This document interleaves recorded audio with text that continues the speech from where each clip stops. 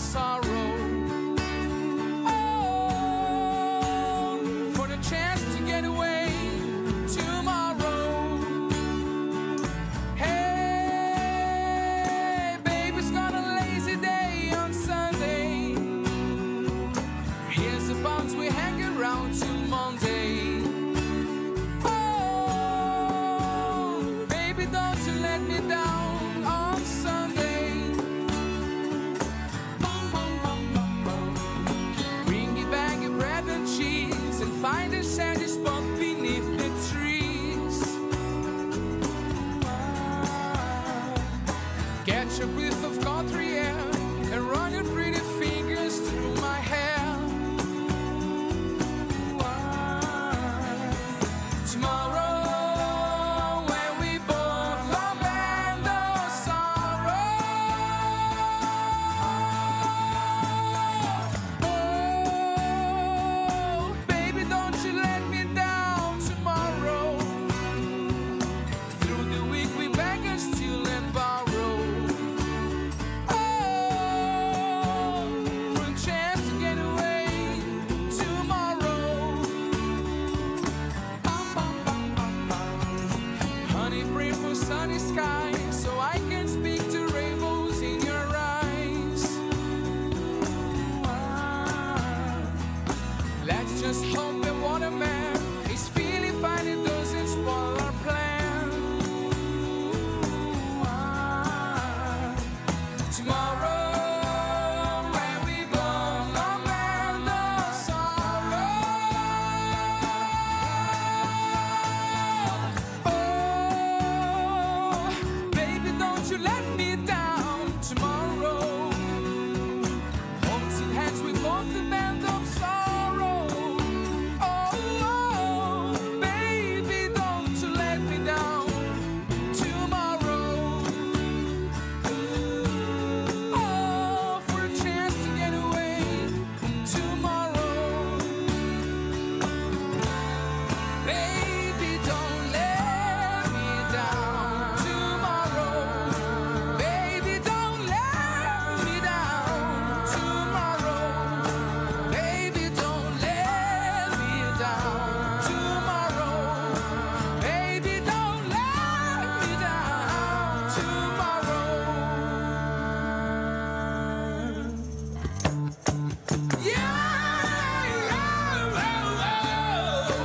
Baby, don't let me down tomorrow. Baby, don't let me down tomorrow.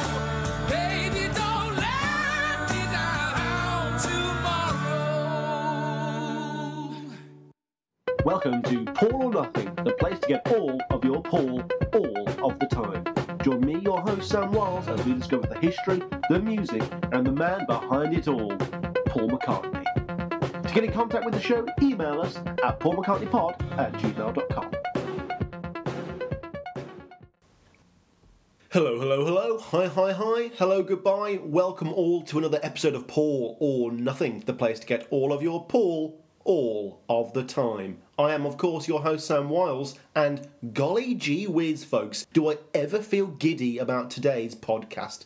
Mostly because it's one that I've had in the pipeline for a while now, if I've ever needed to have some time to finish off another important episode. You'll know what I mean by next week. But yeah, I've always wanted to have something really fun and interesting to come back to if I ever needed an emergency episode. So, this episode will be exploring the best of McCartney's music ever, without actually having to listen to any of Paul McCartney himself. So, I guess this episode will probably be the best one for me to show my friends, which is always nice. Yes, everyone, we're going to be covering all of the best versions of Paul McCartney's music that he himself never did. Paul himself is no stranger to cover versions, and his versions of A Taste of Honey, Kansas City, Hey Hey Hey, and Long Tall Sally with the Beatles feature some of his best vocal performances evs. Though I am sure that when Paul was first belting Little Richard out there on the stage, he had no clue whatsoever that he would become one of, if not the most covered artists of the modern era. I'm sure that many of you are aware that a lot of Paul's Beatle compositions, songs like Yesterday, Eleanor Rigby, And I Love Her, and Blackbird, have been covered by everyone and their mum at this point, but as with everything in the McCartney narrative, Beatles content always takes precedence. So, being the contrarian hipster that I am, I thought it was high time that we discussed some of the songs of his solo career that other artists found value in and took a stab at. Though, just so you know, this isn't going to be a one-off as far as I can tell, but it's also not going to be the 10 billionth side series on this show, even though it probably did start out that way. This isn't going to be a comprehensive list. This isn't going to be an official top 20 in any particular order. And this, just like the rest of the podcast, is just going to be me exploring the world of music with you, exploring Paul McCartney's music. And these are just some of the songs I wanted to talk about. I really could have gone on forever, but even just compiling this episode now, I can tell it's going to be a long one.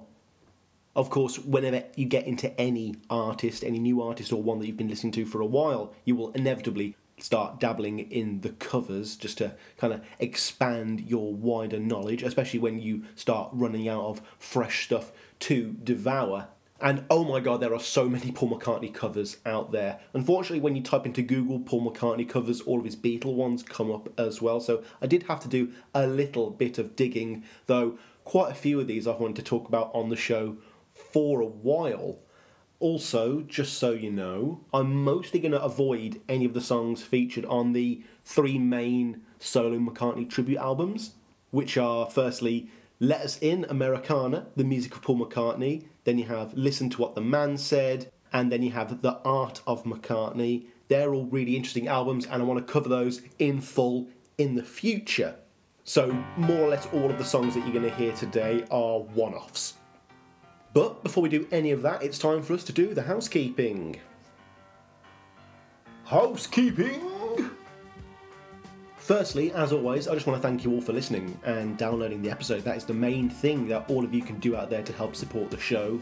You know, we're all going through this really fucked up COVID-19 phase at the moment, so your support means more to me now than ever, really, and I can't believe that you would choose this show over the other millions of options you have out there with the extra free time at home you have. Please, folks, stay healthy, stay safe, stay hygienic.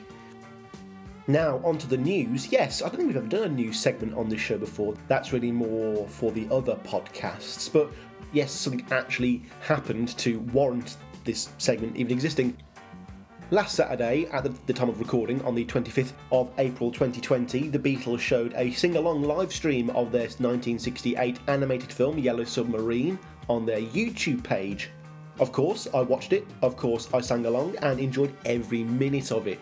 Every minute that I could, at least. I paused about halfway through to go get some drinks and some food, and as it turns out, the film was only available for the run time of the film, so you only had 90 minutes to watch the 90-minute film, so I actually had to watch the end of the film on my own DVD copy, which was both kind of rewarding and a little bit sad, but still, it was great to see the viewing figures and know that I was watching Yellow Submarine and singing along with 70,000 other people. That indeed was a trip. It's all in the mind. To commemorate the occasion and to shamelessly promote it on Twitter, that's @McCartneyPod, I got my sister to take a photo of me in front of my TV holding my vinyl of Yellow Submarine, my Yellow Submarine DVD, and my Lego Yellow Submarine. It was all very silly, and I also posted it on my private Instagram page just for the yucks, you know. Then later, a journalist from CNN contacted me on Instagram and asked if they could use my photo in a video they were doing on a report of the whole thing. I said yes, of course, and within a few hours, there I was on CNN, folks. Yes, that is real. Watch to the end of the video on the website. It's fucking me. Links down below. Totally go check it out. It's hilarious. Then, as it turns out, another journalist from CBS also contacted me about doing the same thing, though sadly, due to different time zones and the fact that my phone was on silent, so I didn't actually see the message, I wasn't able to say yes, and I did miss out on being truly international. But, oh well, que sera, sera. Though my pride was healed swiftly after when good friend of the show Ken Michaels mentioned my CNN cameo during the new segment of his own spectacular Beatles podcast, The Things We Said Today. Thanks for that, Ken. We also have a couple of emails to read out at the top of the show this week. We've actually had a lot of positive reviews for our episode on Thrillington last week, more than we've ever had for one particular episode, which was very nice. Thank you all for that. And I just wanted to highlight one chap who's emailed in before, and he's one of our patrons. His name's Warren Butson. Shout out to Warren. He says, "Hi Sam, well, that wordplay may well be one of your finest moments so far. Ha ha." I think that might be in reference to the fact that I was talking about people who don't like Thrillington, and yet they're like deep dive McCartney fans. And my argument was that if you like Paul, you like his cheesy work, so you like mac and cheese. Yeah. As someone who also is the part-time host of Pun It, the pun-based wordplay game show, yeah, let me just thank you for acknowledging that terrible pun there. But back to the show, he continues, "Such an excellent episode on an album I had dismissed as pure Muzak rubbish. It was like being taken back to the Tate with an expert who explains the paintings, and suddenly your appreciation is increased tenfold. I was not aware of Richard Hewson, so all the backstory was so fascinating to learn about with these sessions. Your guest chat was also very good as you went through the tracks. Shout out to Ewan Ling, who joined me on the episode. I will revisit these songs again, and whilst I not may be a fan of this style, in the new light of listening to it with easy listening ears, I'm hoping I can appreciate it more. Thanks again for the effort put into all the research for this episode and others. You have been knocking out these episodes of late with the speed of sound, and yet the quality remains high, high, high. Great work, Mr. Wiles. Best, Warren." Yeah, more puns at the end there. What more can I say? I love it. Thank you for mentioning that I'll be putting the episodes out a little more regularly. I know that's been something that's been plaguing the show since its inception, but I've had all this extra time on my hands, so I have no excuse, Warren? Thank you for the kind words. As ever, the Thrillington episode was actually meant to be out a couple of days earlier, but I actually found that Beatle Fan Magazine article, and then I found Ian Peel's book, The Obscure McCartney, and I couldn't not add all of that extra detail. It's nice to know it's always appreciated. Speak soon, Warren. Appreciated as always. Now, our second email today is one that I'm reading out under the pretense of promoting the individual who wrote in, but once you've read it, you'll see how much of it is obviously me just going for a self-gratifying, ego-driven move. This is a first-time emailer. His name is Colton, and he says, "Dear Sam, hope you're doing well across the pond. I've been a fan of the show for a while, and so I wanted to get in touch with you as you have helped inspire me to record a podcast of my own on the Travelling Wilburys. If you had the spare time to share some advice about podcasting, I would very much appreciate it. Wishing you all the best, and looking forward to the next episode of Paul or Nothing, Flowers in the Dirt, one of my favourite solo McCartney records. Cheers, Colton."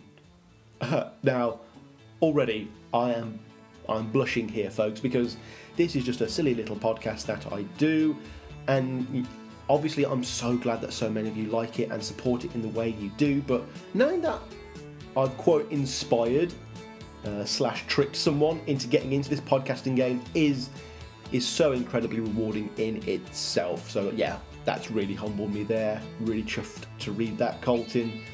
Though, best of all people, he's actually already undertaken what would have been my first piece of advice. Not only has he found a niche subject that hasn't been done before as a podcast, but he's already gone and snapped up all of the relevant social media accounts. He is now Travelling Wilburys podcast, and search optimization is key to this business. Then we had a little back and forth, and I mentioned how he should send in his thoughts about Flowers in the Dirt, which I will read out on the appropriate episode. I'm just going to thank him for that email now. I can't wait to read that one out later. But in that same email, he also put a little stinger as to what his podcast will be. And yeah, I just want to give him a little plug, so I'll read out his description. It reads, "This is the Travelling Wilburys podcast, the first podcast dedicated to the music of the best rock and roll supergroup, the Travelling Wilburys. Every week we explore track by track the history, production and legacy of their music. We also discuss the solo careers of each of the Wilburys. So, if you're a fan of Nelson, Otis, Lefty, Lucky, and Charlie T. Jr. Wilbury, aka George Harrison, Jeff Lynne, Roy Orbison, Bob Dylan, and Tom Petty, then please follow us on Twitter or Facebook at Wilburys Podcast, and of course, subscribe to the show on Apple Podcasts or Spotify. Great little write-up there, Colton. Love it. And I actually went ahead and took the liberty of listening to the very first episode of the Travelling Wilburys podcast. The episode is on Handle with Care. And yeah, let me just say that it is an incredibly well put together show. Not just for a first time podcaster, there are always concessions and stuff, but just in general, it's a great little show. It's short, it's sweet, and you can really tell that he and his co-host really love the music. For me, I don't know all that much about the Wilburys, just like one of the co-hosts, but it's going to be a great excuse for me to learn about them, and I just wanted to give it a plug in its infancy. Go check it out, Travelling Wilburys Podcasts on Apple Podcasts or Spotify. Just go check it out, folks, and hey, if you do listen, maybe say hello from Paul or Nothing.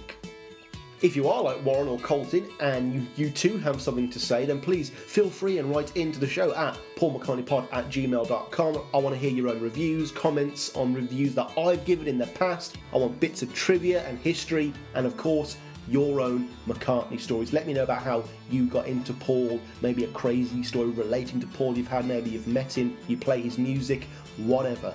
I want to hear it and you know what it is. Follow us on our Twitter, which is at McCartneyPod, the central hub for the show.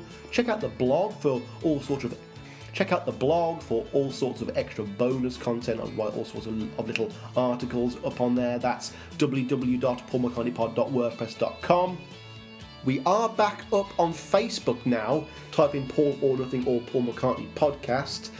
Currently have no followers on there because Facebook went and just deleted the profile for some reason, folks. So if you were following us on Facebook before and you can't find us, simply type it in again, have another look. We are back up and running. Same on YouTube, simply type in Paul McCartney Podcast or Paul or Nothing.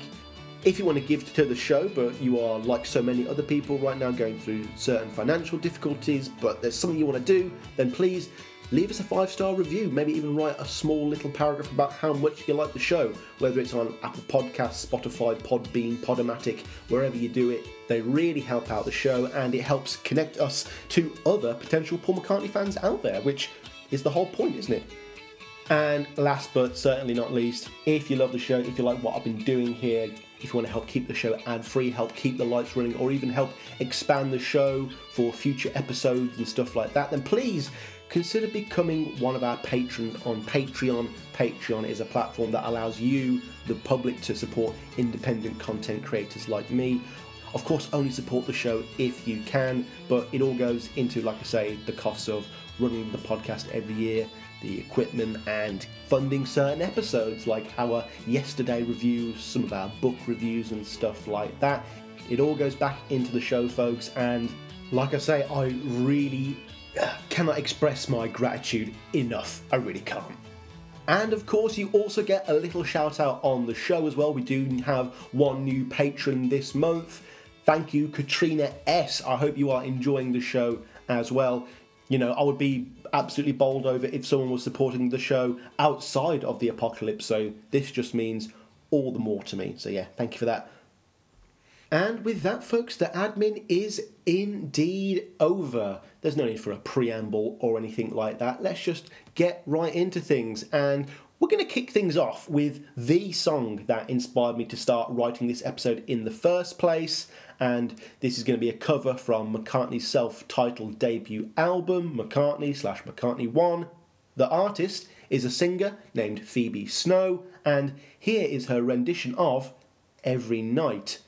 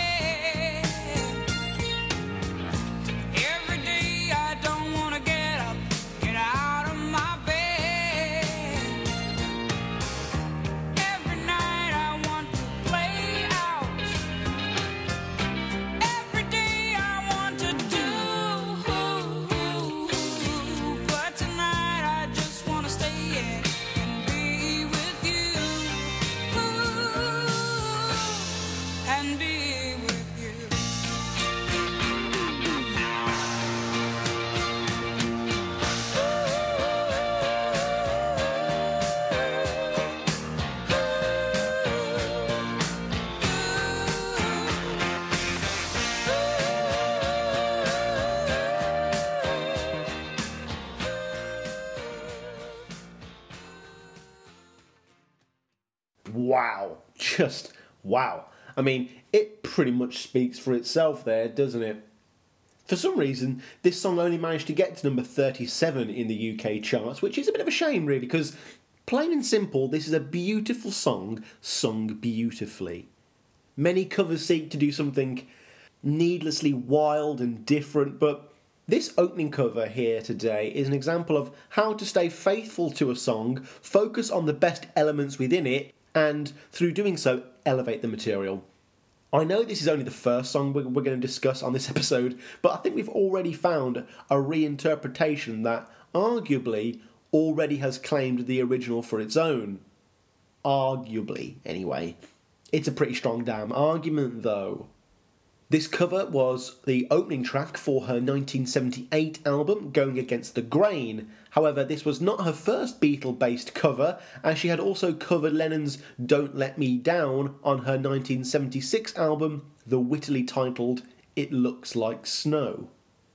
Of course, the standout selling point here is her voice.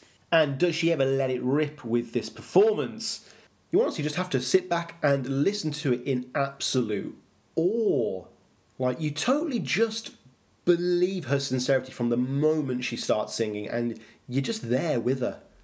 The original vocal from Paul is magical, of course, because it captures him in this very quiet, vulnerable position, whereas here, Snow, through her natural powerhouse delivery, makes the song much more immediately romantic and passionate. Now, yes, this does make the song a little more of a surface-level, radio-friendly type of cover, but by God, does she deliver it in a way that makes the song both more heartfelt and credible. Like, yeah, it's a less nuanced version of this song, but there's just so much soul here, you know? I mean, I'm not saying Every Night is one of Paul McCartney's most saccharine lyrics or anything like that, but still, she manages to totally transform this song and give it a whole new meaning.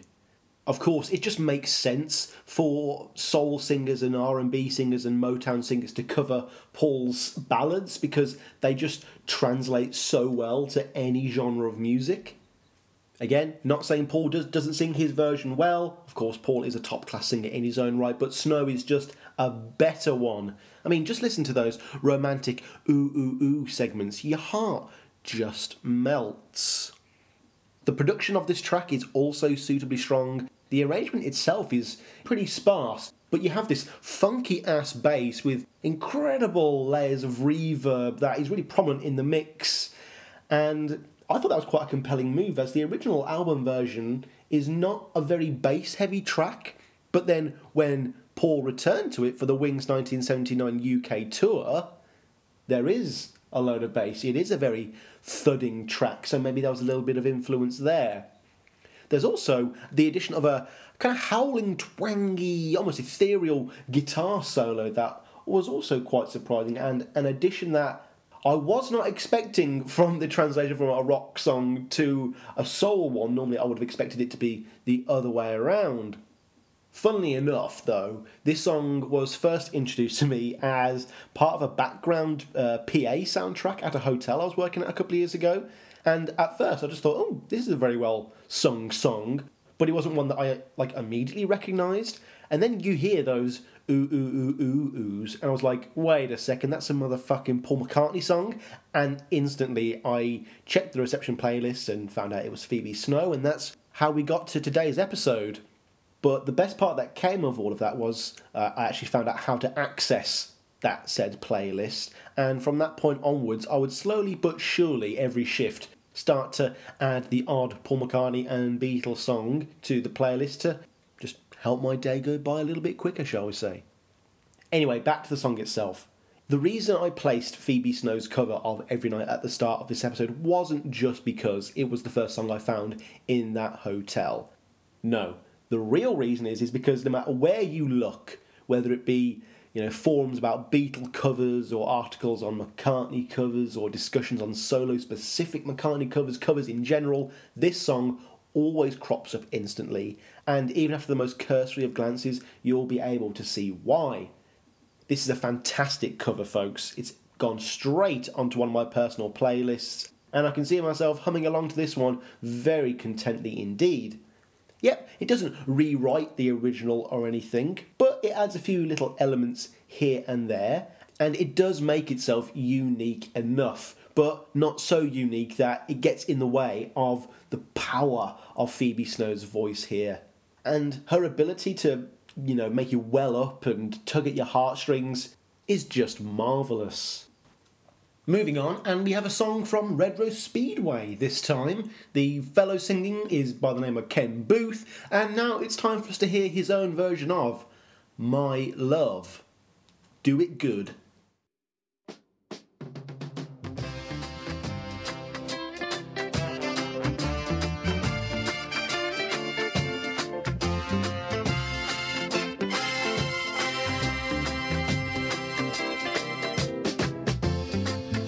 When I go away, I know my heart can stay with my love.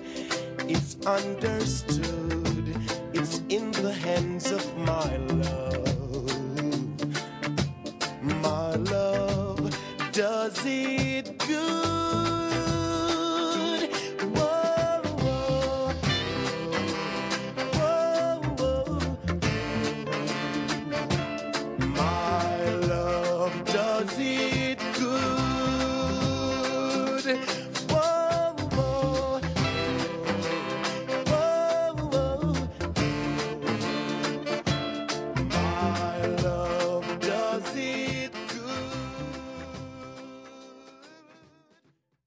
And wasn't that just delightful, everyone?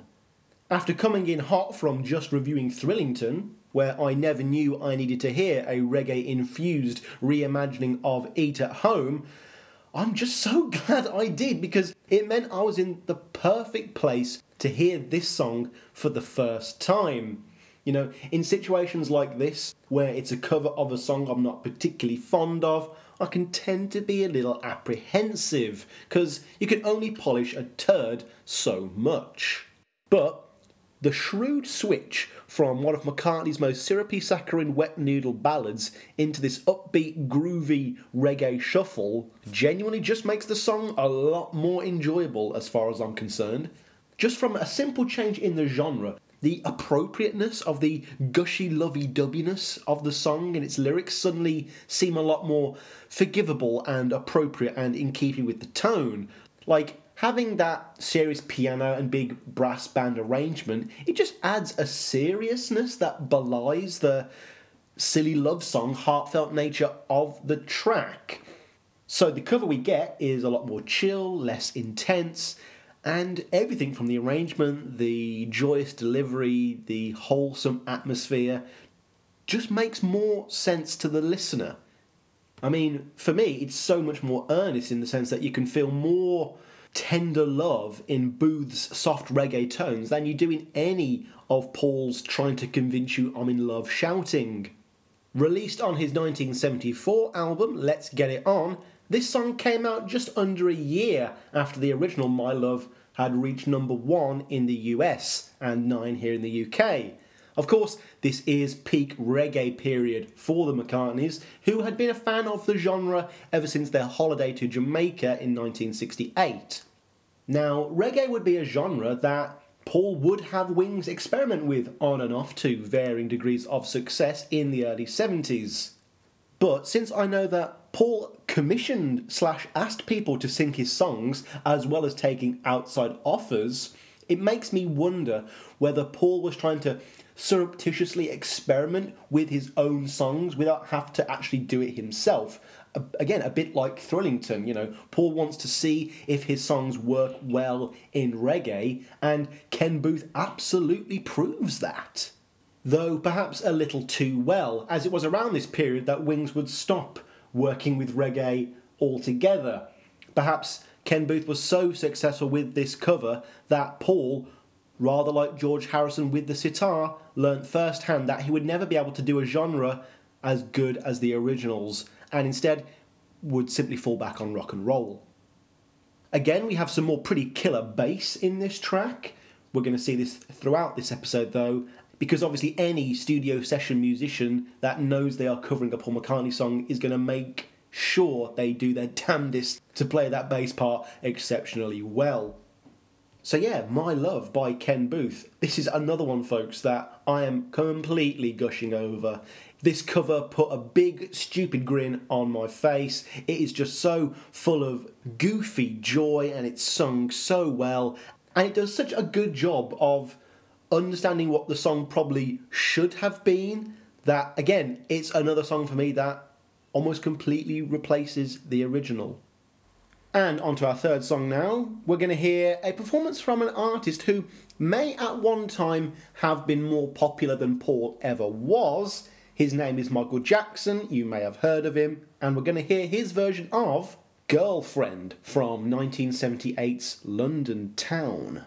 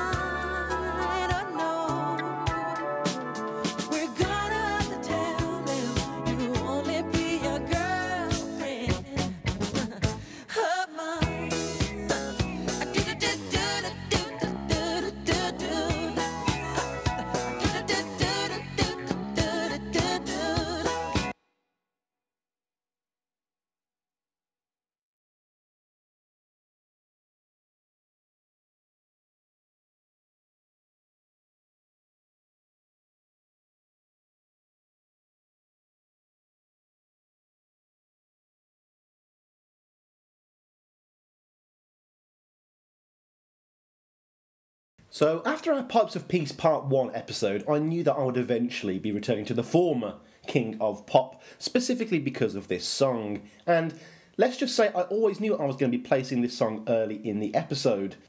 This was because I remembered, or at least I thought I remembered, not liking this song at all. But coming back to it for this episode, I felt like it was pretty damn good. I mean, the Wings original is hardly the greatest song to top ever, but rather like Phoebe Snow, we have another top-tier singer here, taking Macca's material and making it make much more sense. Taken from his hugely successful 1979 album Off the Wall, unlike other covers here, this wasn't some cynical rush by producers to smash out a pre-existing hit. I mean, this is Girlfriend after all. Instead, and more importantly, this cover would be the start of a relationship between McCartney, MPL and Quincy Jones that would culminate with Paul appearing on Thriller and Jackson on Pipes of Peace. And to Jones's credit, if he was looking specifically at a post-Beatle McCartney composition, then he really could not have done a better job, because I cannot think of a single song up until this point in McCartney's discography that would be more appropriate for Jackson. Firstly, Jackson is actually still being marketed towards teenage audiences who actually have things like boyfriends and girlfriends rather than wives and mortgages. So indeed, it is much more age appropriate in that sense. More importantly though, it's the overall tone of the song and the register and delivery of the vocal melody. Again, they're just so much more suited to Jackson's style and persona. And whilst Macca's original vocal performance, his falsetto on the London Town version of Girlfriend, is novel and is quite impressive in its own right, the fact that Jackson is able to do it naturally and without straining his voice means that oddly enough, you're actually able to take a song like this, which is very lightweight, a little more seriously. Which I know sounds so stupid, but I just mean it in the sense that Macca's definitely affecting a style here, whereas like this is Jackson's style. This cover is also quite a bit shorter than the original, mostly because they get rid of the infamous rocky middle eighth bridge bit found in the Wings original. This change I only bring up because it is kind of funny that the only reason Paul added that little rocky breakdown was to appear a bit cooler and rock and roll, and yet we have Michael Jackson here, who arguably is more popular than Paul at this point, but he's so pre-Beat It and Bad and Thriller that arguably the only cool and interesting part of a song had to be removed so he could still be marketed to teenagers in the right way. Either that or Quincy Jones just thought it was the worst part of the song. I just think that's really funny. So overall, this is just another case of a better singer just doing one of Paul's songs better than he ever could. But not all of that is Paul's fault. By all rights, no man nearing his 40s should ever be singing a song like Girlfriend, really. So it doesn't feel all that inappropriate for Jackson to just come in and sweep this one out from under McCartney's feet. But we all know Jackson had a good hand in doing things better than McCartney, including making it to number 1 in the 80s and music publishing rights. On to our fourth song now, in fourth position, and we've got one that proves just how massive Paul McCartney and Wings were in Japan, despite the fact that they cancelled 2 consecutive tours there. This is Jet from Band on the Run, and we're going to hear it performed by a group called Shonen Knife.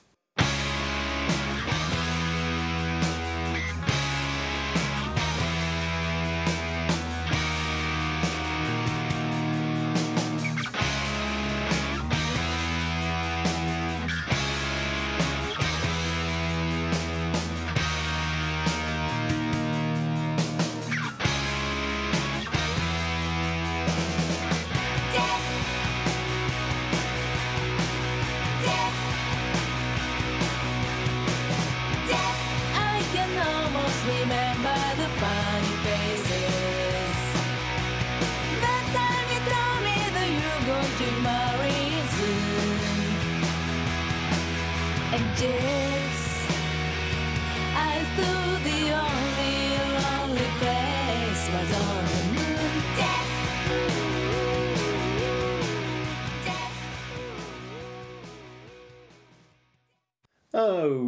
Okay, that certainly was something.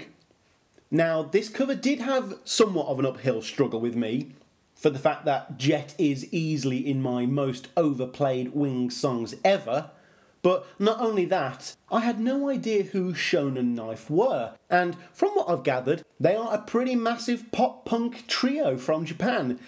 Turns out they actually supported Nirvana on their 1993 UK tour after Cobain saw them live one time, and he's quoted as describing his reaction as being like a screaming girl at a Beatles concert, which is quite interesting.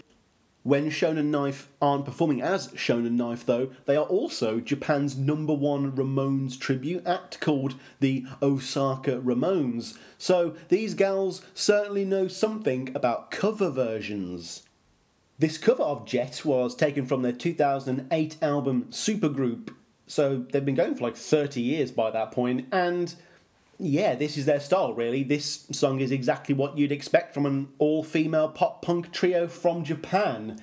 It's presented to us in this very stripped-down, dirgy fashion, yet the whole thing is still incredibly chirpy and upbeat, with the vocals being real bright bubblegum. It's fun and charming enough the first time around that you hear it as this, quirky little oddity, but heartless as it sounds to say this, I lost interest in it pretty damn quickly. Objectively, this is a rather dull and unadventurous interpretation of the material. Yes, I know they are only a 3-piece band, and that comes with its own limitations, and hey, maybe they want to play exactly what they perform on the album live, but even as a guy who doesn't particularly like Jet, I know that despite being quite a simple melody, a large part of its appeal is a vast array of instrumentation and its incorporation of intricate arrangements and the fact that it's all held together by the stellar production. And this cover just has none of that. I know it's going for a genre that I don't particularly have all that much interest in, kind of pop punk. It all feels a bit rudimentary and simple. And I wish it was just a little more explorative. Like, we've spoken about bands that will pick up on a certain point and expand upon it, and that will be the real interesting standout difference between two covers. Whereas here, they seem to have removed all the fun little bells and whistles and simply relied on McCartney's vocal melody here, which is one that, personally, I don't rate all that highly. So, yeah, not too much to say on this one, unfortunately. It sadly fails to do anything particularly new or interesting, and instead they take this classic rock staple and force it into something very one note and atonal. It really misses the mark, in my opinion. I mean, I didn't know anyone could do Jet in a way that I personally found less interesting, and yet here we are. So, well done. Following on, and we have the first song on this list that is taken from an actual covers album, although not from a McCartney-specific compilation. It's also the first song not to be taken from a studio album either. The tune is Mull of Kintyre, and the group taking on this titan of a tune is Brotherhood of Man.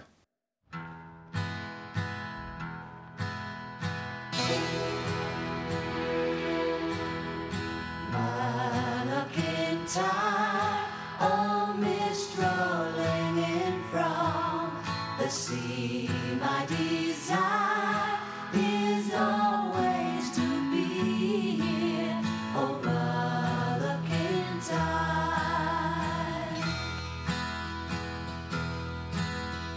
Far have I traveled, and much have I seen, dark distant mountains with valleys of green, past painted deserts, the sun sets on fire as he carries me home to the Mull of Kintyre. I've always known about Brotherhood of Man as this vocal group from the past that always seems to exude stinky cheese whenever I get anywhere near them, but I never knew it went so far as the Brotherhood of Man actually taking part in the 1976 Eurovision Song Contest. And for my American listeners, let me just clarify one thing. Unless you are ABBA, the Eurovision Song Contest is a death sentence to any legitimate, credible music career. Now, it seems that Brotherhood of Man may have gotten away with it more than other artists did, although by the time we get to this particular recording, Brotherhood of Man had risen and fallen again, with this song being taken from the first of 3 consecutive all-covers albums that the band put out in the early 80s in a desperate bid to try and win back some public favour. Though this first covers album would essentially be their last chart success, and ironically, one of their swan songs would be Mull of Kintyre, aka the most successful single of all time at that time. Don't forget that, folks. In 1980, when this was recorded, Wings held the world record for the biggest selling single of all time. Yeah, and Wings weren't a proper rock band. Okay, back to the song though, because this is clearly another one of those cases where you can probably tell I'm just talking around the subject because the song itself doesn't interest me all that much. I mean, this is coming from a pop group, recording 20 other cover songs on an album, so there's hardly going to be that much thought put into each composition, and each song will probably have 1, maybe 2 takes done in a real one-and-done rush job, which inevitably results in the safest and tame covers that we've come across so far. I mean, it's so boring that it's almost offensive. Like, I'm not saying it's particularly bad or anything. They sing it well, and it's got a solid pop production. But it's literally just note for note Mull of Kintyre again, to the point whereby it barely even counts as a cover, it changes that little. I mean, you half expect to see a music video where they're on the beach with the Campbelltown Pipe Band. But in a world where a covers album seemingly could get you quite high up the charts, I don't want to be too harsh on this one. It does seem to be more of a product of its time. Though Brotherhood of Man, on their final album, a semi-live album from 2002 called The 70s Story, they would also do a cover of Live and Let Die. And typically, whilst I would normally play the audio, just based on the 1 minute that you heard of Mull of Kintyre, you can guess with 100% accuracy what the cover of Live and Let Die would have sounded like. Our next song, though, is a lot more intriguing. It's a track that I've been looking forward to sharing with you for a while now, and I knew that if we were ever going to delve into the world of covers, that this would be one that I just had to bring up, because it's just so fucking weird. It defies any reason or logic, and in many ways, it's everything I could ever want from a Paul McCartney cover. None surprisingly, the song is the ever-odd Temporary Secretary from McCartney 2, which is also our quasi-theme song, and the artists doing the cover are Donny Who Loved Bowling, which is a great name. Let's have a listen. Mr. Marks, can you find for me someone strong and sweet fitting on my knee? She can keep her job if she gets it wrong. Ah, but Mr. Marks, I won't need her long. All I need is help for a little while. We can take dictation and learn to smile. And a temporary secretary is what I need for to do the job.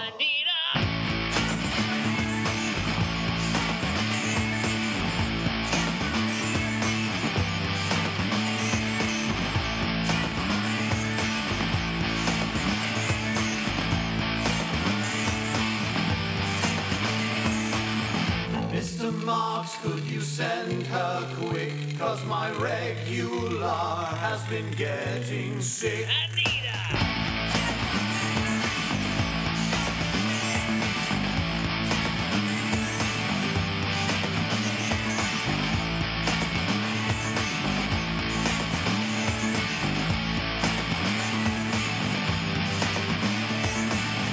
Mr. Marks, I can pay her well if she comes along and can stay a spell. I will promise now that I'll treat her right and will rarely be there till late at night. Yeah, I know, right? What the hell was that? Well, folks, that is what you get when you take one of the strangest songs in McCartney's songbook and let two equally strange fellows do whatever the hell they want with the material.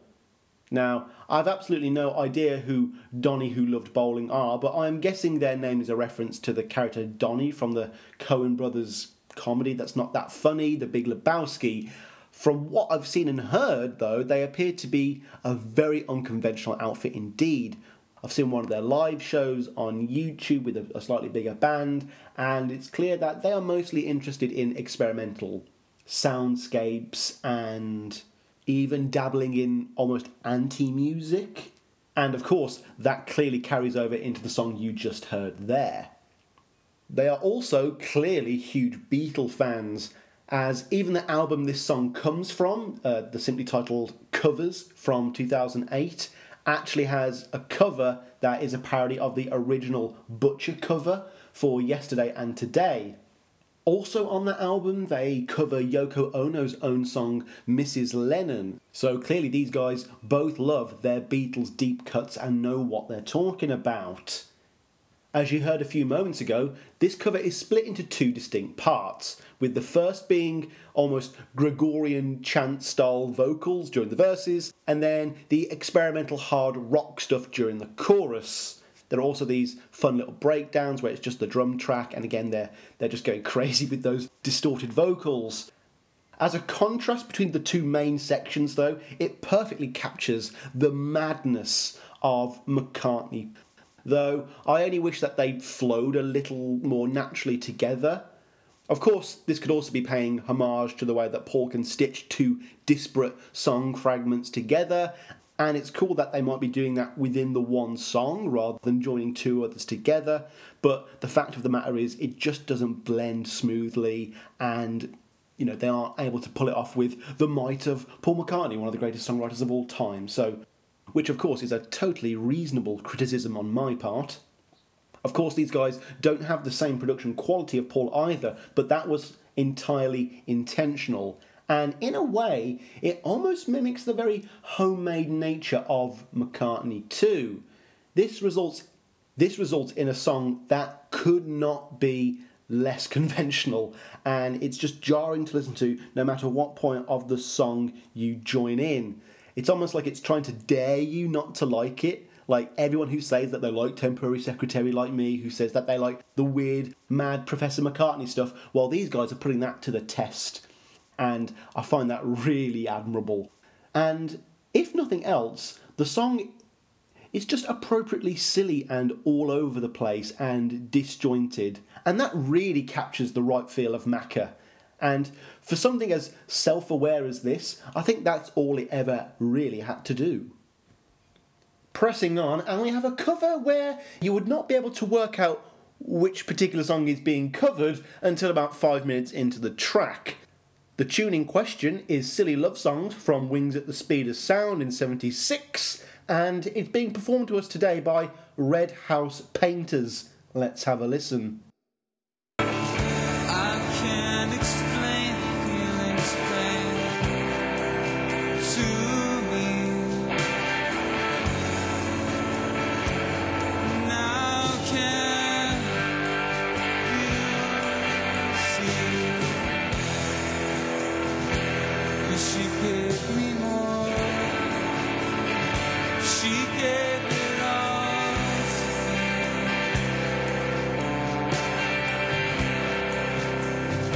What's wrong with that?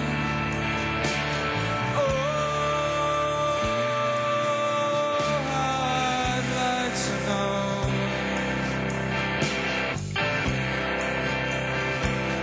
'Cause here I go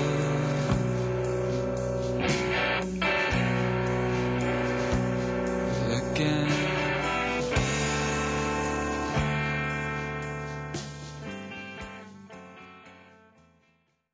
Now that was something different indeed, wasn't it, folks? That was taken from the band's 1996 album Songs for the Blue Guitar, and just so you know, that clip was actually after said lengthy 5-minute intro that I just mentioned. So just to show you how different the rest of the song is, I'll play you what plays for the first 5 minutes. Let's just have a little sample now.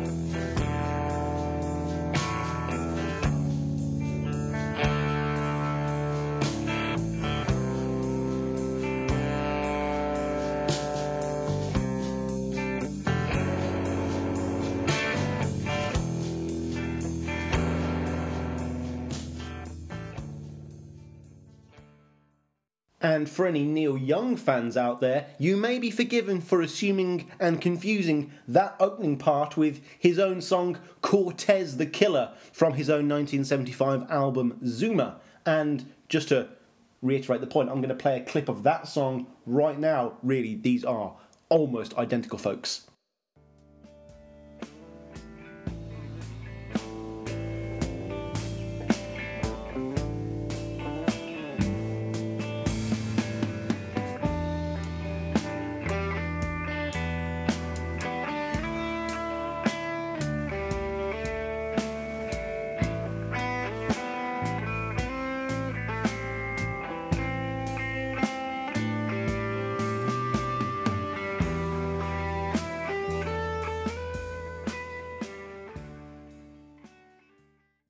Yeah, that's more than a passing similarity. But I really should focus on the song itself, because by golly, did this one stand out to me as one of the more interesting of the bunch. Because we've already looked at some of these genuinely pointless covers, and with some of them, you generally start to wonder what the point of booking that studio time was for in the first place. However, that's not the case here. With Red House Painters, we actually have a cover version that is impressively brave. So brave, in fact, that it chooses not to rest on the recognisable, beloved coattails of the Silly Love Song's bassline or vocal harmonies. It's like trying to do a cover of Norwegian Wood without the sitar, or You Gave Me the Answer without making it granny music. And I just love the balls behind such a move. This isn't him taking some obscure 80s McCartney album track and warping it into something a little less commercial. This is staple household name type of song Silly Love Songs, and stripping it clean for spare parts and turning it into something totally unrecognisable. It also creates this really interesting juxtaposition between those really upbeat and peppy lyrics and now this incredibly foreboding, dark, joyless tone, which is something that I'm far more used to seeing in my Tom Waits podcast, Down in the Hole, and it's something that McCartney rarely ever uses. It's normally happy words with happy music or sad words with sad music. This song works because it is the most extremely serious, emotionless thing ever put to tape, and yet it's supposed to be, quote, silly love songs. It's such an engaging dichotomy, and how can you not admire such an artistic abomination? There are going to be many songs on this list today where I say that they do something different, but I really don't think any of them are going to be as, quote, different as this one. Yeah, it's not exactly the most fun cover that you're going to whack on your playlist and listen to at the drop of a hat, but if we're talking about people that actually went out there and did something artistic and took a chance and didn't just give us the same song again, then this has to be one of the best examples. Because you would have never have expected this from Silly Love Songs. But what's wrong with that? Next up though, we do have a song that already might try to rise to the challenge in terms of being the weirdest piece of music we've heard on this episode so far. I only discovered this one a few days ago, but I'm already extremely hyped to talk to you about it. I've listened to it absolutely non-stop ever since. This is another song from McCartney 2. This is Coming Up by Max Tundra. Here we go.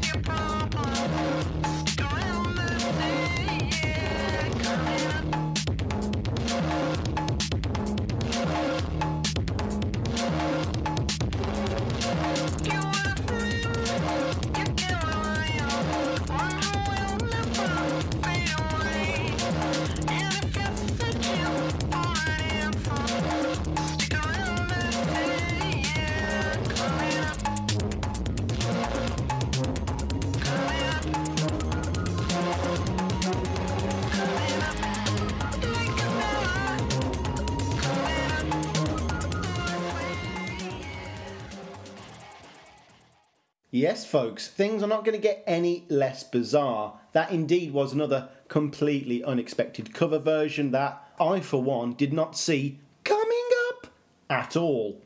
I mean, I'd like to think that I don't shock easily, especially in terms of music, but this song was indeed incredibly shocking for me. It was terrifying, as I'm sure it was for many of you listening now. Though I, for one, do enjoy being horrified within the safety of my own home, and as with Silly Love Songs that we just heard previously, I am naturally drawn to these discordant, unharmonious sorts of music that any sane person would probably just turn off immediately. But what this song does exceptionally well is evoke the same chaotic mood and experimental atmosphere that made up the McCartney 2 sessions, only even more legitimately insane. The cacophony of atonal, garbled vocals mixed between layers of confrontationally high-pitched and piercing synths, as well as the repetitive faux 80s tape loops and archaic keyboard sounds, are a wonderfully accurate approximation of the soundscapes that McCartney may have been working on had he made McCartney 2 in the present day.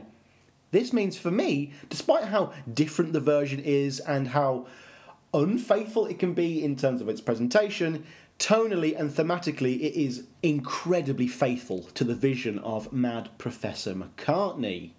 Though I shouldn't do this song a disservice, it's not a random collection of sounds and it's not some experimental collage like Revolution 9, this is still a proper song, and an incredibly hypnotic one at that. Like I say, I've lost myself in this track several times where the 5-minute runtime just flies by, and I know some of you probably think that I'm being confrontational or contrarian or that I'm joking, but I'm not. This song was electric to me, no pun intended, and the whole thing puts you on alert and it wakes you up and you've got no choice but to absorb all of the different things going on in the song. And if you listen closely, you can pick up on certain elements that are actually taken directly from the original coming up. Like you can hear some of the twangy Talking Heads style staccato guitar, you can definitely hear that in the background as well, and some of the original synths. So I am leaning towards the fact that maybe Max Tundra did a bit of a remix first, maybe he was messing around and then he built this song around it. Who is Max Tundra? Well, Max Tundra is the pseudonym alter ego for Ben Jacobs. Yes, this is going to be the first of our Thrillington-esque alter egos on this episode. Ben Jacobs is an English DJ, multi-instrumentalist, producer sort of chap, and he did loads of remixes for modern British pop acts. So yeah, that does make me lean towards the idea that this was maybe an experiment that grew into something a little greater. Obviously, this is a guy who knows why that song works well, and he was able to build something incredible out of it. But in my own internal logic, I like the idea that maybe, like McCartney 2, this was a bit of a happy accident. As a final aside, this only came out in 2006, exclusively on a 12-inch vinyl disc release with two of the songs that aren't Paul McCartney, so I won't go into detail. But yeah, that is another rare vinyl find for me to spend too much money on eBay someday. Looking forward to that. Out of all of the songs that we've covered so far, folks, this is the song that is easily the most fresh to my ears. This has been immediately added to my favourite covers of all time, my favourite McCartney covers. And if this song was available on Spotify, you know I'd be streaming it all day as well. I know I'm slightly biased because I'm such a huge McCartney 2 fan, but, you know, for all those naysayers who thought that Paul went too far with that album, just look at what this guy's done. Like, this is incredible. And, again, really brave, really different, really out there, really good. The song we're going to discuss next, though, is one that I've probably got the longest standing history with. Me and this song go way back. You know, this is a song I used to listen to on my dad's first generation iPod on our holidays like 15 years ago. So, again, be warned, there may be some biases ahead. This is another non-album single, but it's not just any non-album single. This is the one that was nominated for an Oscar and scored a bloody Bond film. You know which one it is. It's Live and Let Die from 1973, but this time it's being brought to us by Guns N' Roses. Kick it. You were young and your heart was an open book. You used to say, live and let live. But if this ever-changing world in which we live in makes you give in and cry, say live and let die.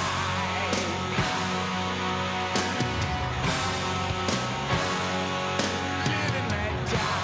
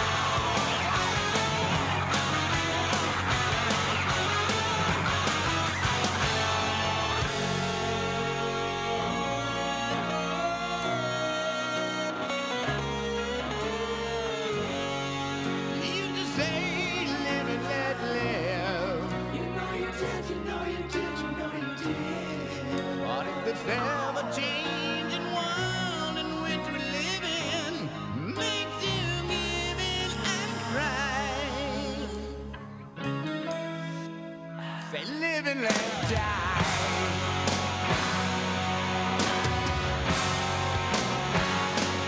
Live and let die.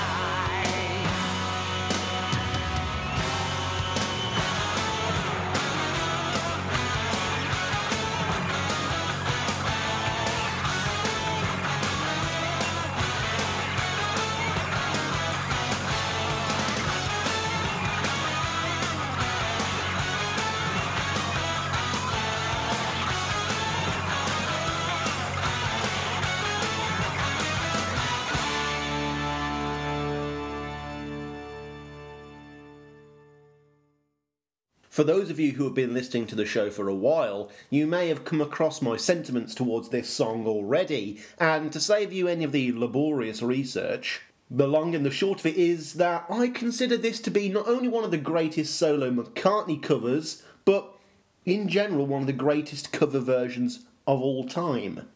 Right here, right now, folks, I am not ashamed one iota to admit that I unequivocally prefer the Guns N' Roses version of Live and Let Die to the Wings version. They own it. And I'm saying that as the host of a Paul McCartney podcast.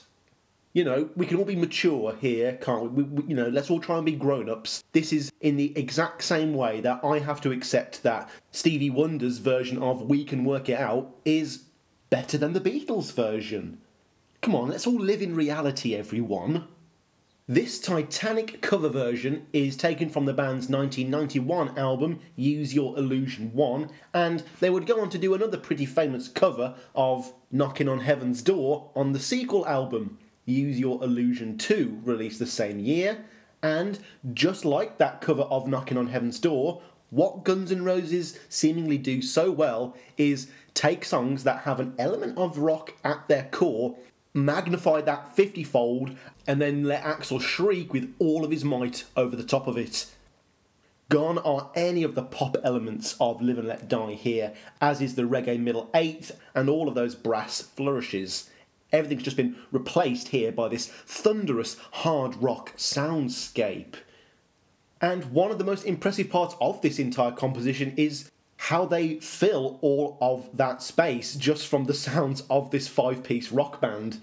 Of course, they would go on to use orchestras in songs like November Rain, but here they don't need any of that, and instead we get an even more intense rush of excitement with less moving parts. Like, we all love the riff to Live and Let Die with the orchestra going back and forth, and it's all very exciting, but when Slash plays it on his guitar, isn't it just infinitely more exciting and thrilling? And it just starts melting your skin off. It's so awesome. I mean, more than anything, this cover makes me appreciate Martin's contributions to Live and Let Die all the more, because when you go back and listen to the Wings band rock version of this song, which doesn't have the orchestrations, then you really start to appreciate how much of a boost McCartney needed with that song from Martin to kind of make it into the classic it was, because it's the parts that Martin added that Guns N' Roses used and cannibalised to turn Live and Let Die into this hard rock stadium filler that we know it as today. But yeah, Guns N' Roses were the kings of stadium rock, so it is to be expected. And I've also got to give a huge shout out to Axl Rose, who screams this song with the balls and lungs that Paul, even in his heyday, could only have dreamt of doing. Axl's vocal range here and his immense power is the perfect complement to this track. And when he's holding those long-ass notes, you just can't help but be in awe. All in all, I've laid my cards on the table already with this one. This is my favourite cover version of this episode and one of my favourite covers of all time. And again, it's just one of those examples where a band will find something good that Paul did in a song and then just focus on that because that's their thing. You know, Guns N' Roses are this heavy rock, hard rock band, and they've brought that to one of Paul's most famous rock songs. They've reappropriated it, they've modernised it. And whilst this cover does remind me in parts of how excited I got whilst I was watching Paul live doing Live and Let Die, but Guns here, they just make the song even more exciting. You know, I can't say it any clearer than that. They just make it better. Next up, not only do we have a song from possibly my favourite solo McCartney album, but we also have one of my favourite all-time out there showmen performing it. Today, we have the one and only Mr. Screamin' Jay Hawkins with his delightful cover of Monkberry Moon, Delight. Ba ba ba ba ba ba da.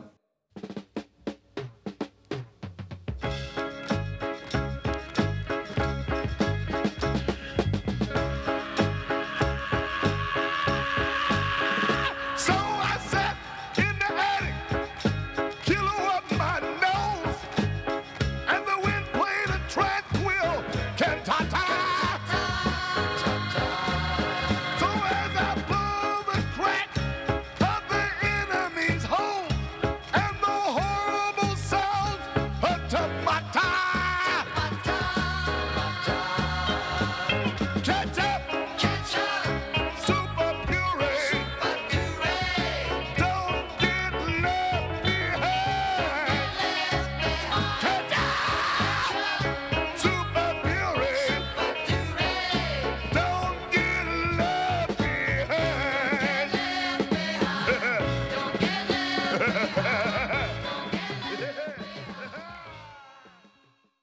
It's actually quite funny that I should be talking about a Screaming Jay cover on a podcast again, because I actually did something similar on an episode of my Tom Waits podcast, Down in the Hole, that I never mentioned, where I was doing a bunch of Tom Waits covers, and Screaming Jay actually did renditions of Waits' own Ice Cream Man and Whistling Past the Graveyard.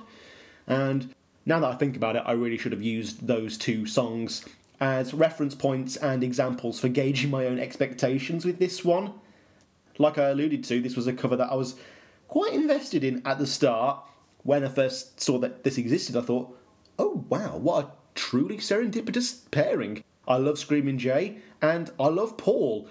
And so I really couldn't picture how this combination was ever going to be anything other than awesome. And whilst I'll say that, I do have a kitsch, ironic, sarcastic attachment to this song, which means I will never truly dislike it, and I do listen to it for a twisted kind of pleasure. That's not what I wanted, and it's a massive step down from the kind of song that potentially feasibly could have been made here. Mostly because Ram is an album that is noted in the history books for being the album where McCartney is attempting to deliver unto us the Abbey Road levels of production and sound quality. And here with Screamin' Jay, that's all replaced with a very slapdash, thrown together, that'll do, it'll be alright on the night, I guess, we'll fix it in post attitude. The instrumentation is incredibly minimal and unexplorative, like they're just doing the basic notes here. There's no attempt to noodle or explore or experiment. There's little to no work in post, like I can't hear any overdubs or extra layering of instruments that aren't there live in the studio in the first take. And worst of all, and I don't think I've ever come across this in a cover before, but Screamin' Jay can't even sing the fucking lyrics properly, and it's really, really weird. Now, from what I can gather from what I've been able to source, Screamin' Jay only did this song because McCartney was a huge fan and really, really, really, really, really wanted him to do it. I'm guessing that this means Paul possibly gave it to him / coerced him into doing it. And whilst this does appear on his 1979 album Screamin' the Blues, that whole album was taken from many recordings across the 70s, so I'm going to assume it was probably closer to 1971, the year Ram actually came out, rather than 1979. Hey, maybe even perhaps Paul was with Screamin' Jay Hawkins in New York or LA at the time, so maybe the dates could line up there, if only I knew more about Screamin' Jay's life. Anyway, the story goes that apparently Screamin' Jay didn't really want to do this song at all because he interpreted the lyrics as a drug song, and apparently he didn't do drug songs, even despite the fact that the most famous story about I Put a Spell on You, his most famous song, is that he was blackout drunk when he did it. So I'm guessing he maybe changed the lyrics perhaps so that it wouldn't be the kind of song that he thought it was, but even then, he was so uninterested anyway that he only did one take of the track, so perhaps that explains the errors in the lyrics, amongst other things, I suppose. Honestly, everyone, this one was such a letdown for me. It let me down, and the lack of effort on everyone's part of this production is just too obvious not to notice. If they'd spent any more time on it, maybe even 5 more minutes or a second take, they may have actually been able to figure out what makes Monkberry Moon Delight the killer track that it is in the first place. Good trivia, bad song, tale as old as time. However, our next song is one that I had absolutely no prior investment in whatsoever. This is the first of our live covers, and this is a run-through of Let Me Roll It, another track from 73's Band on the Run, and it's being brought to us courtesy of the Jerry Garcia Band.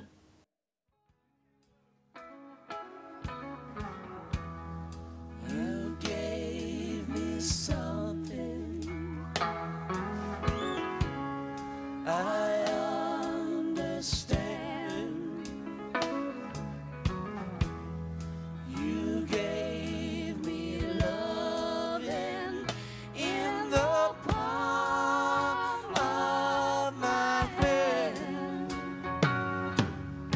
I can tell you how I feel. My heart is like a wheel. Let me roll it. Let me roll it to you. Let me roll it. Let me roll it to you. This performance was taken from Pure Jerry, Bay Area 1978, which is a live album made up of 4 shows that they did in San Francisco that same year. The fact that Jerry is playing this particular song 5 years after it came out, though, shows that it must have actually had a true resonance with him, as Wings were well and truly on their way back to being uncool as fuck again by this point. Garcia, of course, coming from the Grateful Dead pedigree, could have helped out with this in some way, and maybe this cover was part of that. Now, whilst I don't know for sure why Garcia chose Let Me Roll It, what he did with it was surprisingly moving for me. Again, this is not a song that I'm the biggest fan of, and a lot of that stems from how Paul overuses it as a go-to rocker and a chance for him to show off his wanky guitar riffing skills live. But here, Garcia doesn't do any of that, thankfully, and despite being an incredibly adept guitarist in his own right, he brings the song down to an almost gospel-like atmosphere, and he gets rid of all that boastful guitarmanship, and instead we're just left with this tender, vocally driven song that is as close to the magic of the Wings core trio of vocal harmonies that I've ever heard in one of these covers. And when I say gospel, I do really mean it, because this is such a beautiful hymn. And it even has the appropriate organs in the background. Though, interestingly, again, it gets rid of the main riff of the song. You know, the... We don't get any of that. And for me, this proves that, again, whilst Paul is known as Mr. Melody Man, who, you know, is a good lyricist but doesn't believe in himself, it's clear that the reason a significant number of these artists are choosing these particular songs and they're not doing the riffs is because, in fact, they are affected by Paul's lyrics. And here, when his words are being delivered by these guys and gals, then they are even more emotive. I know we talk about Paul smoking too much weed on this show, but if I had to pick one cover today that was inspired by the Green Herb, it would definitely be this one. And you never know, the reason this song may be so stoned out of its mind is because the performers performing it subscribe to the theory that it's actually about Paul rolling a joint to John Lennon as a peace offering. but I wouldn't change anything about the atmosphere. It's just so inclusive and welcoming and inviting, just like many of the best moments on Band on the Run, like, Mrs. Vanderbilt or Mamounia. You really want to be there, singing this hymn with them in that smoky haze. And fortunately, you get to spend 11 minutes with them singing this song here. They really stretch it out, and, it's a McCartney cover, so the use of the word indulgent is pretty redundant, really, isn't it? In summary, this is a song that I like probably more than I should, but I'm sensing a bit of a naturally evolving theme this episode where I'm warming to covers of songs that I was never fond of in the first place, so we'll see where it goes. Following on, and we have our first repeat song today, though I was surprised to see just how many people have covered this album track that was never a single. Once again, we have Every Night from McCartney/McCartney 1 in 1970, and this time we're going to hear it from a little-known outfit called Suburban Skies.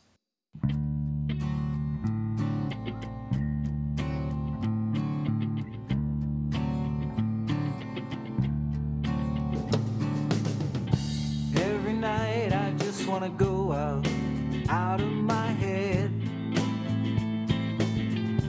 Every day I don't wanna get up, get out of my bed. Every night I wanna play out. Every day I wanna do.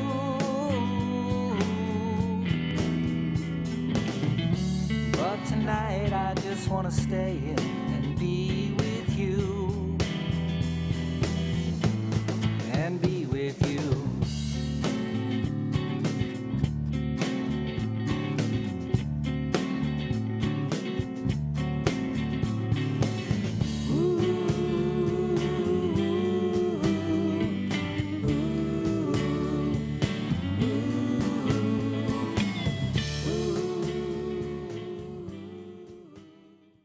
So yeah, this group is called Suburban Skies, and if you haven't already gotten the clever Penny Lane reference, this is specifically a Beatles cover band, and this cover is from a whole album of covers simply titled Paul, which came out back in 2009.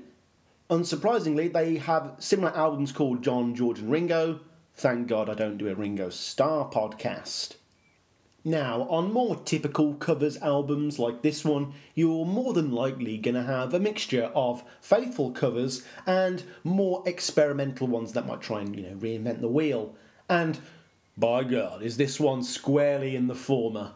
Like, they don't do anything bad per se, there's no poor musicianship or anything, but this is so by the numbers that I can barely keep my eyes open. There isn't anything unique to distinguish it from the original, nor anything that would indicate that it sounds anything different from a million other cover bands that would have churned out this exact cover of Every Night.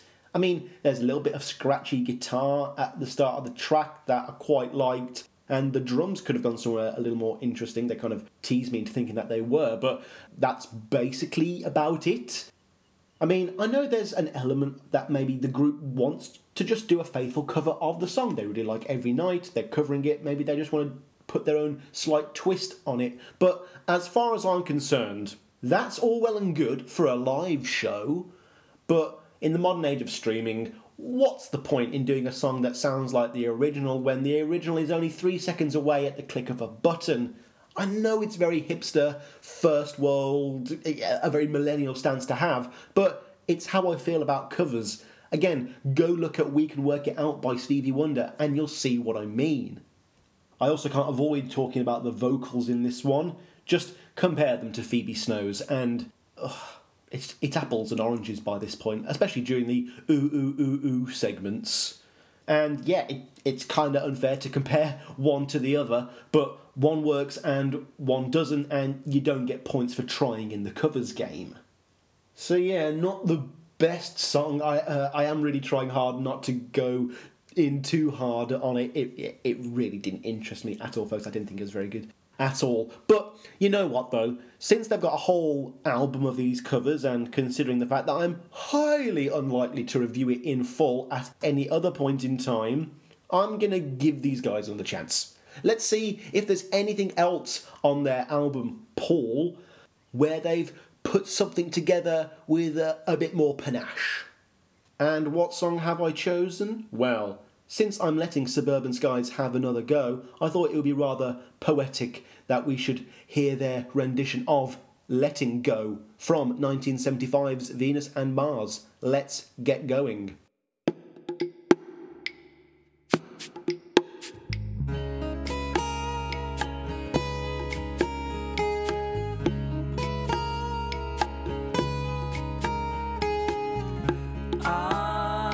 She tastes like wine, such a human being, so divine.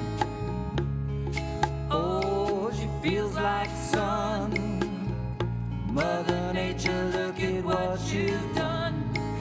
Oh, I feel like letting go. Oh, I feel like letting go.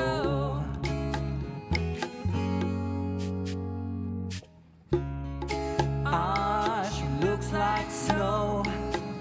I wanna put her in a Broadway show. She'll dance and dine. Like a Lucifer, she'll always shine. Oh, I feel like letting go. Okay, now there we go. That was much better, wasn't it? I mean, you could tell just immediately that there was so much more care and thought put into this cover than the last song. And I don't just mean that in the sense that it's not just another carbon copy of the original track. There is a nuance here and an understanding of craft that allows them to create something very familiar that still feels incredibly fresh. This is an interpretation that I am so fond of that I actually kind of wish that Wings had done it themselves. Of course, Letting Go was a song that had always been the highlight rockers from Venus and Mars that was made for the upcoming world tour, Wings Over the World, Wings Over America. But rather than that rocker being put into the set list, this version here would have been a perfect substitute for putting it into the acoustic set in the middle of the show. Like, could you imagine that? But yeah, by turning a song that is primarily an acoustic guitar rocker into this Mediterranean-infused acoustic samba style, making it very much more of a slow, erotic dance song, means it suddenly takes on an incredibly unique and distinct life of its own. The mood is just so romantic, and the addition of a male-female vocal arrangement only intensified that for me. Like, the song almost became a dialogue between two lovers, and I couldn't help but reinterpret the lyrics in a whole new way, which is exactly what I want from these kinds of covers. Speaking of said vocals, though, I can hardly believe that this is the same group singing, because all of a sudden we go from this really amateurish, unambitious performance of Every Night to this genuinely haunting, arresting, cavernous vocal that brings such a gravitas to the lyricism. Again, another quite standard McCartney set of lyrics in the hands of another group have found new meaning and poignancy. Also, quick aside, a constant guilty pleasure of mine, folks, has always been the use of claves or claves in a song. I love me a bit of the claves, and this song has some killer claves all over it. In conclusion, an impressive improvement from the previous outing, Suburban Skies, and yeah, I know I'm the one structuring the tracks here, but I thought it would be fair to highlight the fact that just because a band do one shitty cover, it doesn't mean that they can't do something amazing down the line. And I think this is an amazing cover of Letting Go. Our next song truly is a last-minute addition to this list, but I simply could not resist. It was futile. This is Bit Bop from 1971's Wildlife, and the singer is Patrick Zabe or Patrick Zarby. Take it away, Patrick.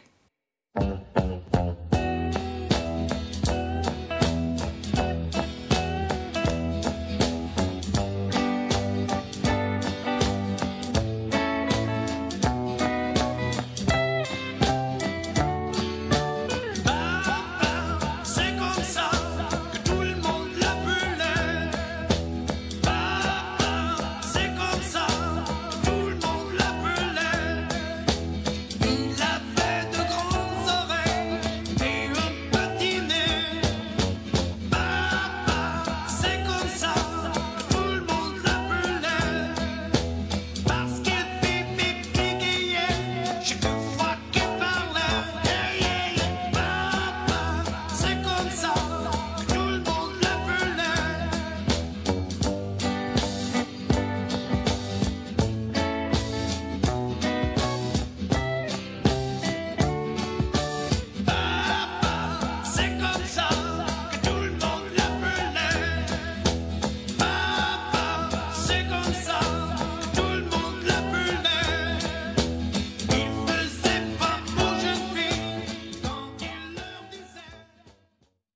Yeah, I think we all know why I included that.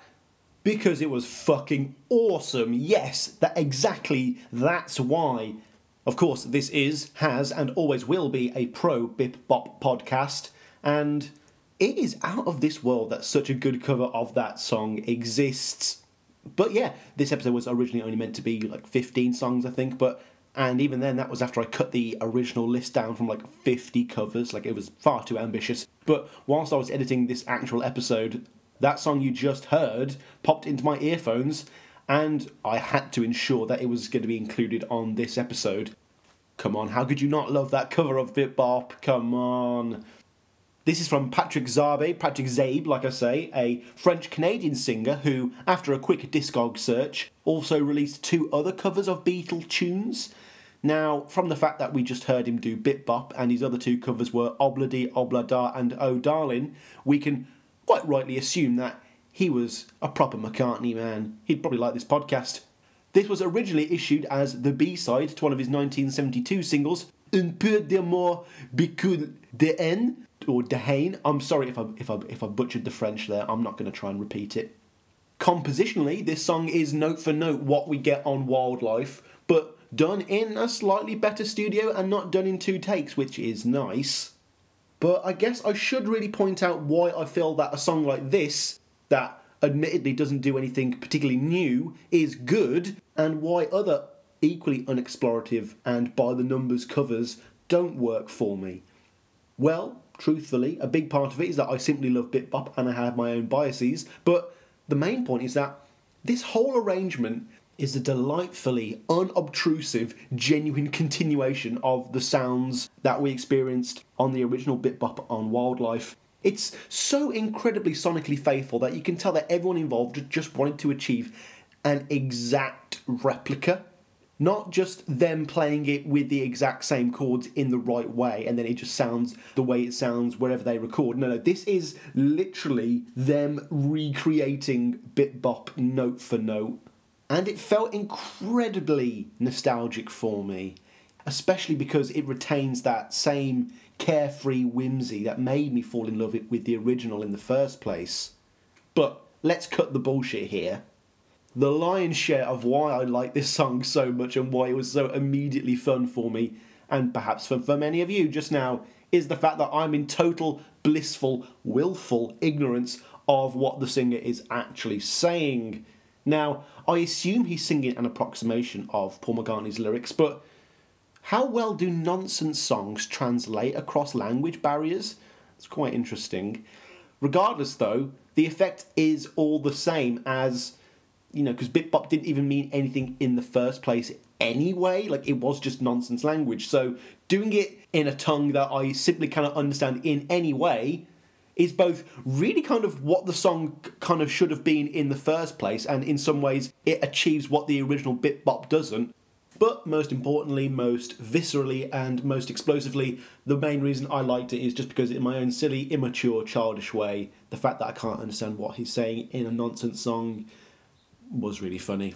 So yeah, I'm not going to overthink this one too much. I just wanted to slip it into the episode for you folks. I really enjoy it. I'm going to definitely add it to my playlists. I hope you enjoyed it too. Moving on to our penultimate song now, and we have a cover that I have known about secretly and wanted to share with you on the podcast for a while, possibly several years now. This is a cover that I listened to in my own time, probably just as much as the Ram original and the Thrillington remake. This is Monkberry Moon Delight by Club Helmbreaker featuring Rylan Rahame. Let's hear it.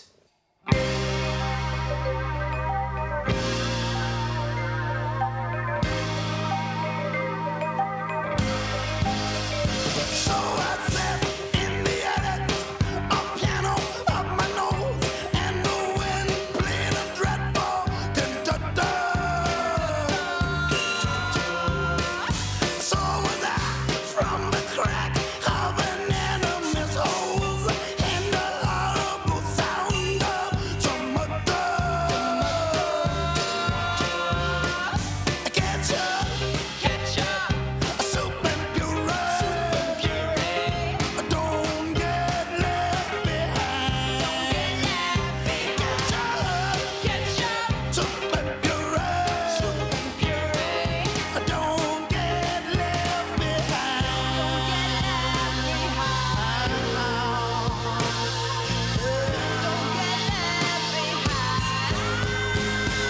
Oh, yes. Oh, did you guys hear that? Did you hear that? Oh my gosh.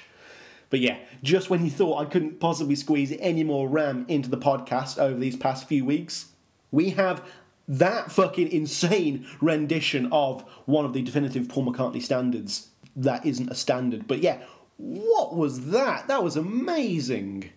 In the description of the YouTube video for this song, Club Helmbrecher describes itself as, quote, a musical project featuring an informal and fluid collective of musicians. The purpose of the project is to reinterpret hits, hidden gems and rarities by another artist in one day. And yeah, that sounds incredibly interesting. And perhaps the very fact that this group of artists was such a ragtag collective meant that they were able to perform so freely and with such wild abandon as you just heard there. No need to be coy about this one either, everyone. This is another cover that touched me right away the first time I heard it. I've been loving it ever since, and I really wish this collective had whacked out a few more McCartney covers, because they certainly nailed it here. But again, that's the whole point of the group, and the fact that it is such a one-off gem does make it all the more special for me. The main point to make here, though, and the primary nexus of contrast between this version and the Screamin' Jay Hawkins one, is the amount of effort and time put into recording. I mean, yeah, Screamin' Jay definitely didn't want to do it, so I'm going to stop ragging on him for that specifically for now, but come on. The clear joy and passion these players have for the music and the effort they put into the final performance is simply exhilarating. You know, they love the song, they know what to do with it, and they fucking nail it.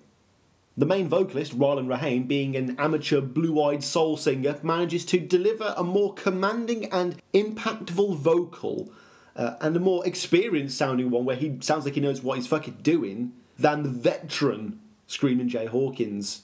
Like, of course I had the benefit of watching the video footage at the time, but not for 1 second did I suspect that this soulful, powerful, controlled voice was going to come out of that man's mouth. The backing vocals are also great, I just want to mention them. They really reminded me of the silliness of Linda and the way those vocals work in the original song, whilst also still objectively being sang better and more naturally.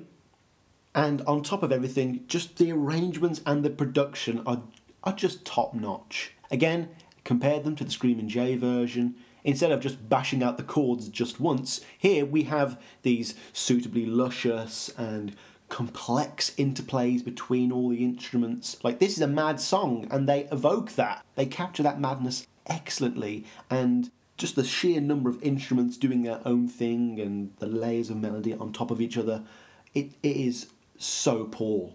I mean, you heard it just then. It speaks for itself. But, you know, I am glad that we were able to redeem Monkberry Moon Delight before we move on to our last track. And finally, for our last song, I wanted to do something that itself was an album closer, and thankfully, I have just the perfect track. This was a cover that I discovered a while ago during one of those deep dive YouTube binges at 3 a.m. and this is Power Cut from Red Rose Speedway, the Red Rose Speedway medley, and the singer is a fellow by the name of Felipe Pompeo. Right, here we go, one last time.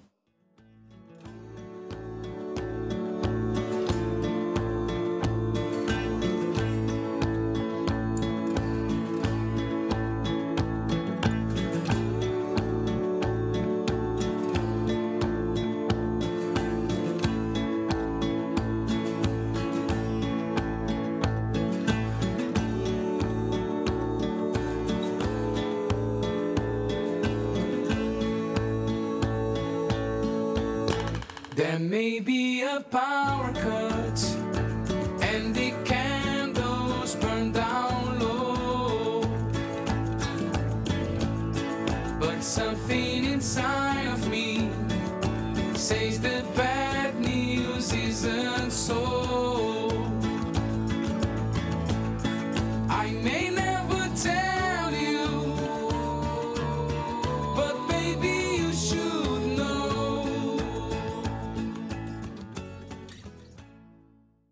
And our last song today is another song that comes from an album that is made up entirely of McCartney covers.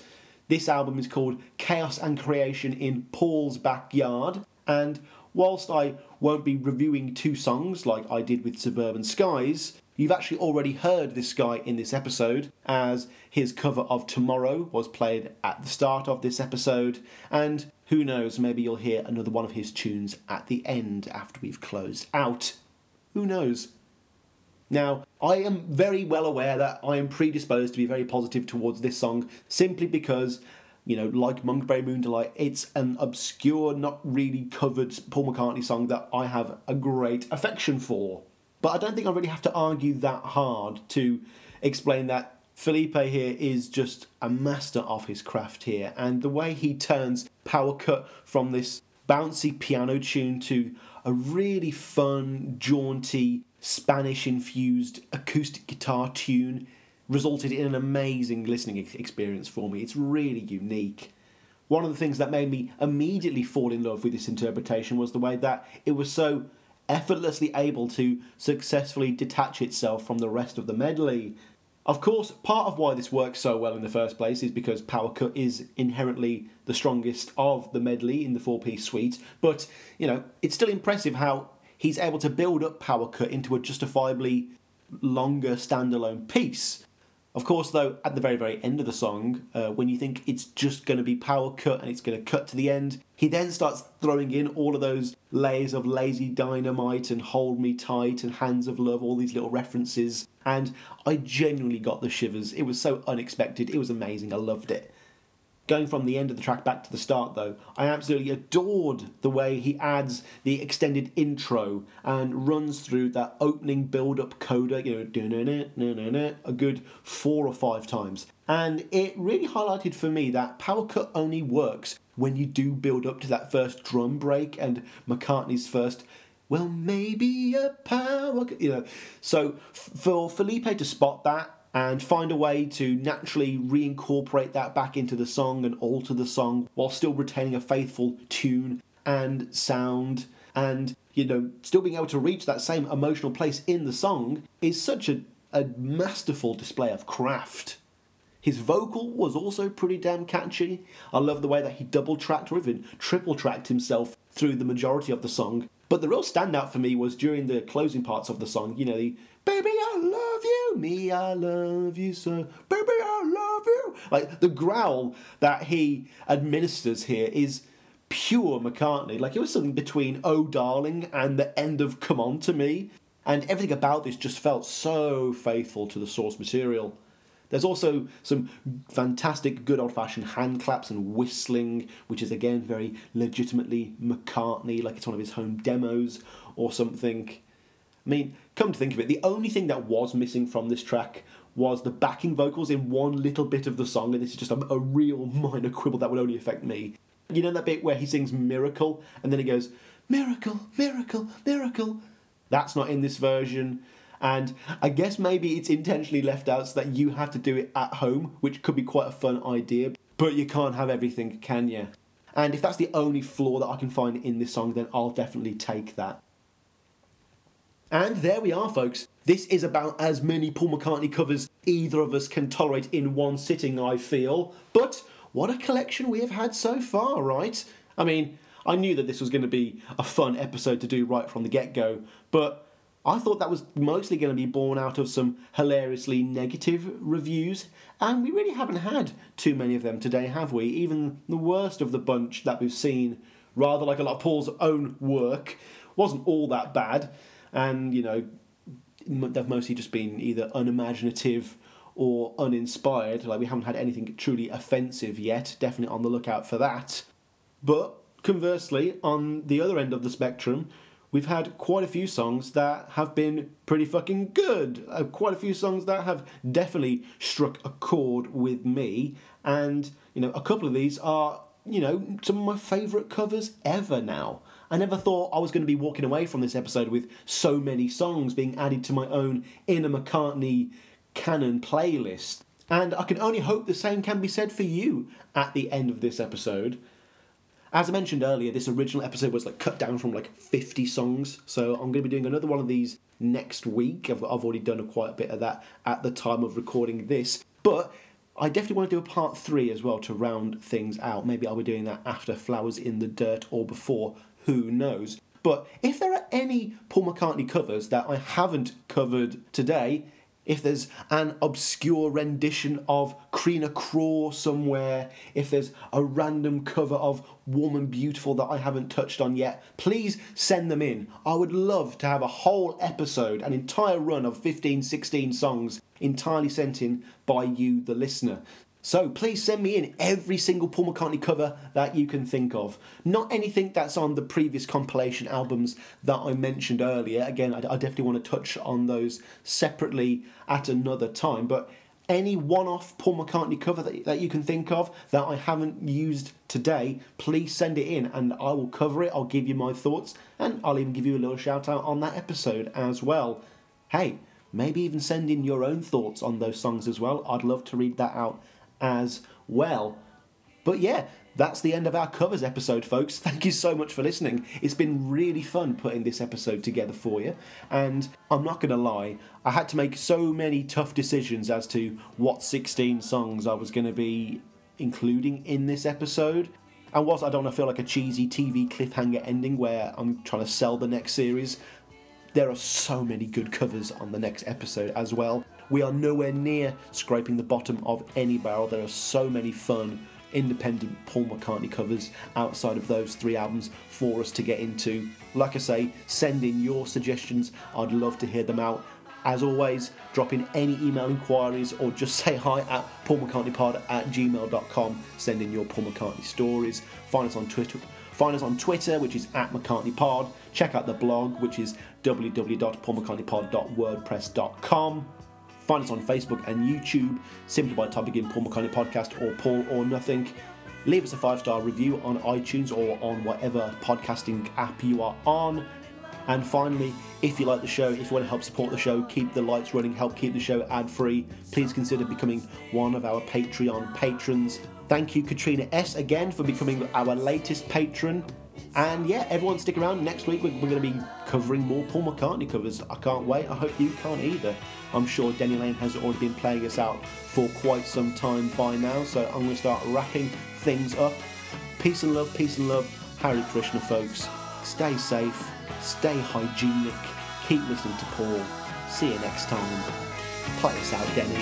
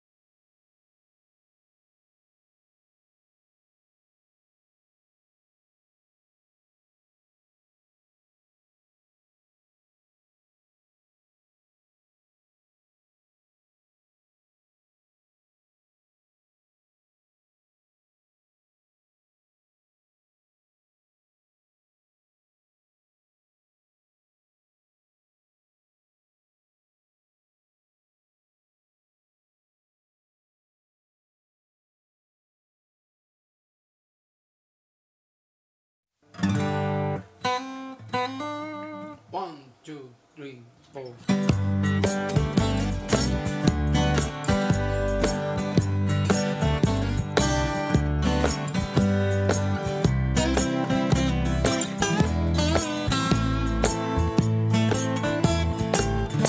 Only one more kiss. I didn't mean to hurt you, little girl. Let's make you want to remember. Only one more kiss.